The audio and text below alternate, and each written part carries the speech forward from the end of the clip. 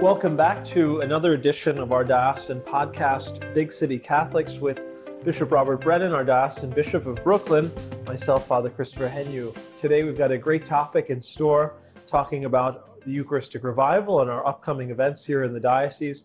But we'll begin in prayer. Asking our Blessed Mother's intercession, we pray, Father, Son, Holy Spirit, Amen. Hail Mary, full of grace, the Lord is with thee. Blessed art thou amongst women, and blessed is the fruit of thy womb, Jesus. Holy Mary, Mother of God, pray for us sinners now and at the hour of our death. Amen. In the name of the Father, Son, and Holy Spirit. Amen.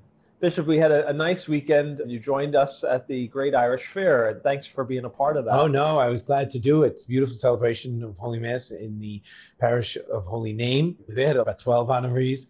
Two of the honorees, I'm so proud, were two of our priests, Father Keating and Monsignor Delendek. Also, one of the Mercy Sisters was honored.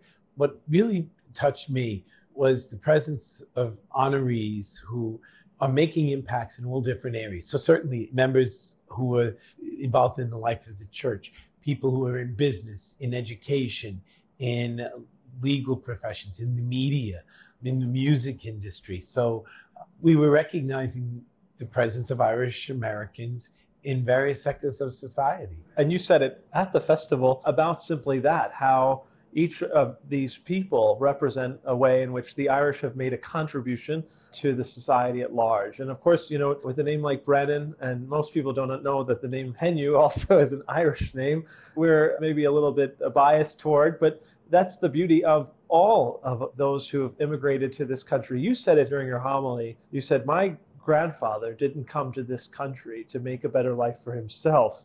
He came to make a better life for my parents, and therefore, in return, a better life for me. And isn't that the truth about the whole context of immigration? And that's the story of Brooklyn through the ages, and Brooklyn and Queens through the ages. People have come here, and very often you have immigrant groups, but you have individual families who come here, who've gotten their footing here, and then they move on to other parts of the country. I said it in a joking manner, but it was a true story. I was in Ireland back in November for the wedding. A fellow said, oh, I have a cousin who lives on Flatbush Avenue. Might you know them? You know, when you go outside the world, everybody knows something about Brooklyn or Queens. Yeah, exactly. Don't you know everyone on Flatbush Avenue? But you're right. These are stories, the hopes and the dreams of people who come to our country. Right now, we're seeing something that really could be described as a crisis, with people who are coming here in such great numbers and in the midst of such bedlam. You hear now of the city saying that they're overwhelmed by it. And there are a lot of political aspects to this. I don't deny the political concerns at all. I think people have a right to law and order. I think there are some humanitarian questions, that this bedlam isn't fair to the people who themselves are seeking asylum, that the human dignity of our people is being kept. I think that on both sides of the political aisle, there's a greater concern for political goods than for people in general. And, you know, there's a lot of finger pointing, but we have to really focus. What the church has always proposed is comprehensive immigration reform, which respects the dignity of the human person, which seeks law and order, which is constantly building up society. But with respect for all of that, where we are in the church is we meet the needs of our neighbor, and we respond to the call of Jesus Christ. If somebody's hungry, we try to give them food. If someone's thirsty, we try to provide drink. And I have to say, I've been edified by the way that our parishes have been stepping up. For these last months, now we're going into more than a year, and really trying to meet people where they are, to provide for material needs, to provide for spiritual needs, and they've been terrific.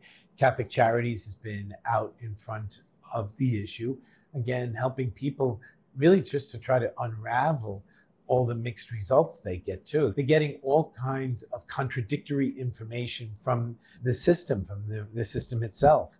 We're doing the best that we can to meet people, but again, it's always got to be rooted in human dignity. We hope that every church is a place of refuge for all those in need. As Pope Francis would say, it's the field hospital where we can seek refuge, where we can seek healing and support. I'll say, you know, that when I travel to different countries, you feel a sense of comfort when you see a Catholic church. I do, that you say, this is a place where I know that I'll find home if I'm in need. And many of our recently arrived asylum seekers do come and knock on the church's doors. And well, in the beginning of the reality we're facing right now, that's exactly what people were doing.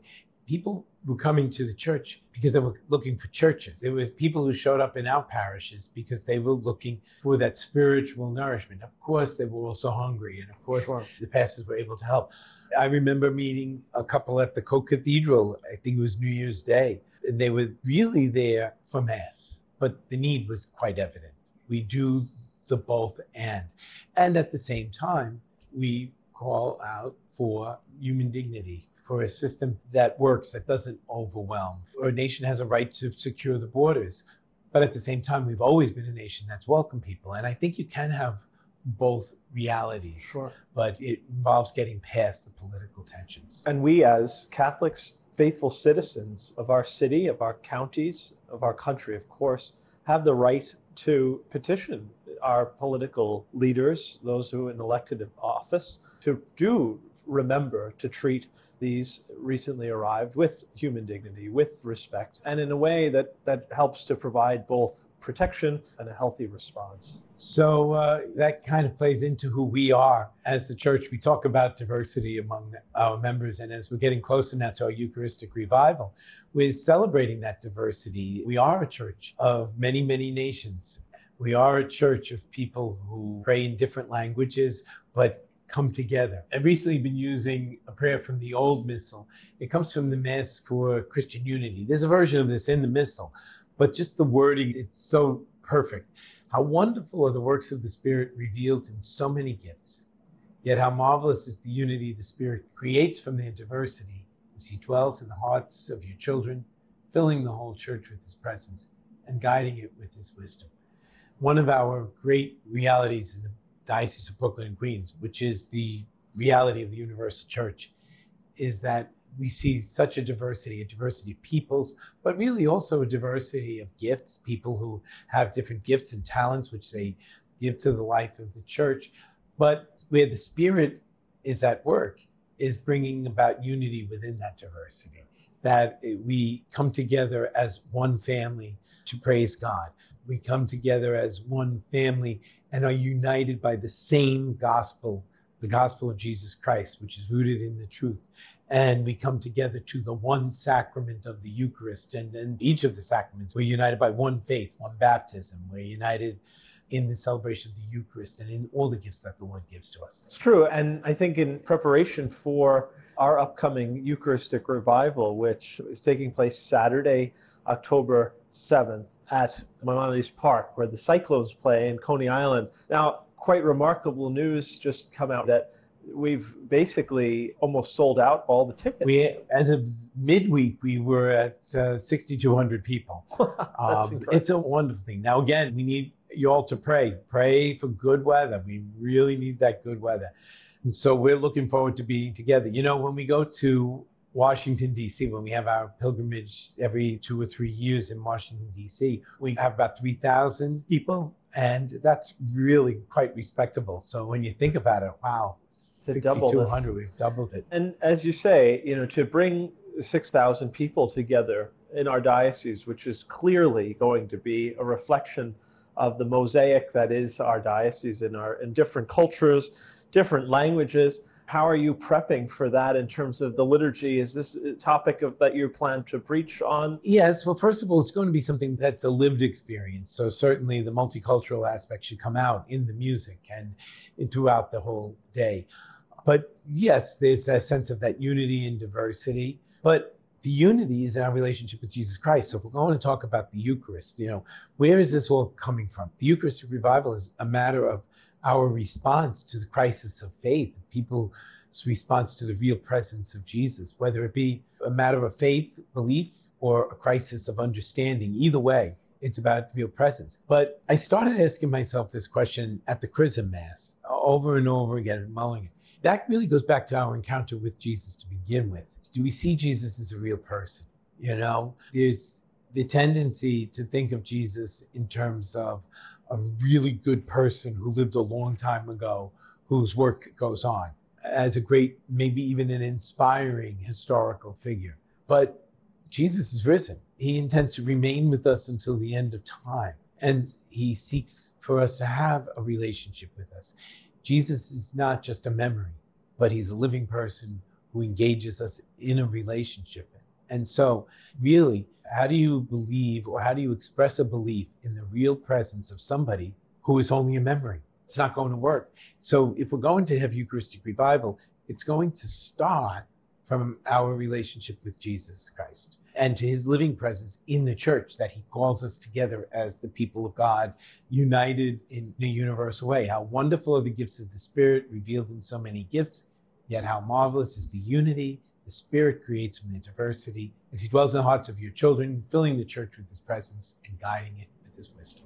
Beautiful. And we really do hope that's an aspect of this day that will live on in the diocese and in the hearts of those who attend. Right. So maybe one thing for all of us, myself as I'm preparing what I may be talking about, but I invite everyone who's coming, and even those who aren't coming but who are joining us in prayer that day, to reflect on that question in preparation. Where is my relationship with Jesus? Do I see Jesus as a real person in whom I can confide, as a real person who is deeply concerned about what I'm concerned about, who wants to share my burdens with me, and who wants to be involved in all the aspects of my life? So yes, that's a starting point for the coming. Great, we're getting a little sneak peek of the future homily there. And then the other side of that is, well, what does this real presence of Jesus create? But he sends us out not only as missionaries, there's a missionary aspect, but he sends us out in communion with one another. We are united with each other to build up that body here in the church. And that's another aspect that we want to be able to work together on here in Brooklyn and Queens. Our identity. We have great parochial identity, which is something to be very, very proud of, but our shared identity as Catholic people, our shared identity as people united in the faith, that we are, first of all, Catholics, and then members of our parish or organization or movement, that we are united by one faith, one baptism. That's right. There is a beauty to this. Many dioceses that, of course, they say historically you didn't refer to where you were from by town, but more by the parish that you grew up in. And that is a beautiful aspect of our faith, and being proud to be a part of a particular parish. But really, as you say, Bishop, the bigger picture here is we are all Catholics. Not one parish is better than another. And when you look at it, all of our parishes, they're wonderful gifts. But as a diocese, one of the things we need to do is be able to respond to the needs of the broad spectrum of God's people. That's why we think of ourselves beyond our own limits, and really as that church united in Christ. So Bishop, practically, how do you see that lived out here in the diocese? How do you see an idea of universal Catholicism rather than parochial Catholicism? Well, we've seen over the years, we were talking about this at the beginning of our conversation today, that great movement in our diocese. All of a sudden you have a crowd of people, a very strong Catholic identity in one particular place. And then, as the demographics change, you see some of that change is reflected in the parishes. A parish might become older and less populated by Christians. But then it's not that people disappear, but we have other parts in the diocese where people are bursting at the seams to fit into the church. And so the church has to be responsive to where people are. And we also need to be able to work together, So, for example, a parish might not be able to do all the works of a catechetical program. However, 2 parishes might be able to do that. Sure. That's just an example, but there are ways that we work together. I'm not introducing anything new. That's been the story of Brooklyn and Queens too, that parishes have been able to work together and to join in on projects together. The same is true with youth ministry, maybe some of our outreach. Sure. We see it, and I saw it in my own experiences in Richmond Hill, bringing together 2 parishes to work together, and not the identity of both churches. Rather, I said, we are the Catholics of Richmond Hill. Right. Instead of we're Holy Child Jesus parishioners or St. Benedict Joseph Labre parishioners, we're the Catholics of Richmond Hill. We're here to be brothers and sisters as Catholics in faith, and bringing together processions and Eucharistic adorations and catechetical programs. It's a much stronger and together. Celebrating each other's cultures. That's right. When we are brought together, we have more things that we can celebrate. Amen. Well, I look forward to your expanding on this topic, certainly, Bishop. It's still a work in progress. It's still a work in progress. That's a day. And then, of course, in the many months and years to come, as we continue this understanding, this revitalization of both the Eucharistic presence, but also our universal Catholic faith. Bishop, great to be with you again as we discuss what's going on in the diocese and share the upcoming events. If you'd like to end with a final prayer. Sure. And I ask you to continue to pray for good weather on October 7th. The Lord be with you. And with your spirit. May the Lord bless you and keep you. May his face shine upon you and be gracious to you. May he look upon you with kindness and grant you his peace. And may the blessing of Almighty God, the Father, and the Son, and the Holy Spirit descend upon you and remain with you forever and ever. Amen. Thanks again for tuning in to another edition of our Diocesan podcast, Big City Catholics. We hope to see you on October 7th at Coney Island, Maimonides Park, at our Eucharistic Revival. Until then, keep listening to our Diocesan podcast and share it on all major platforms. God bless.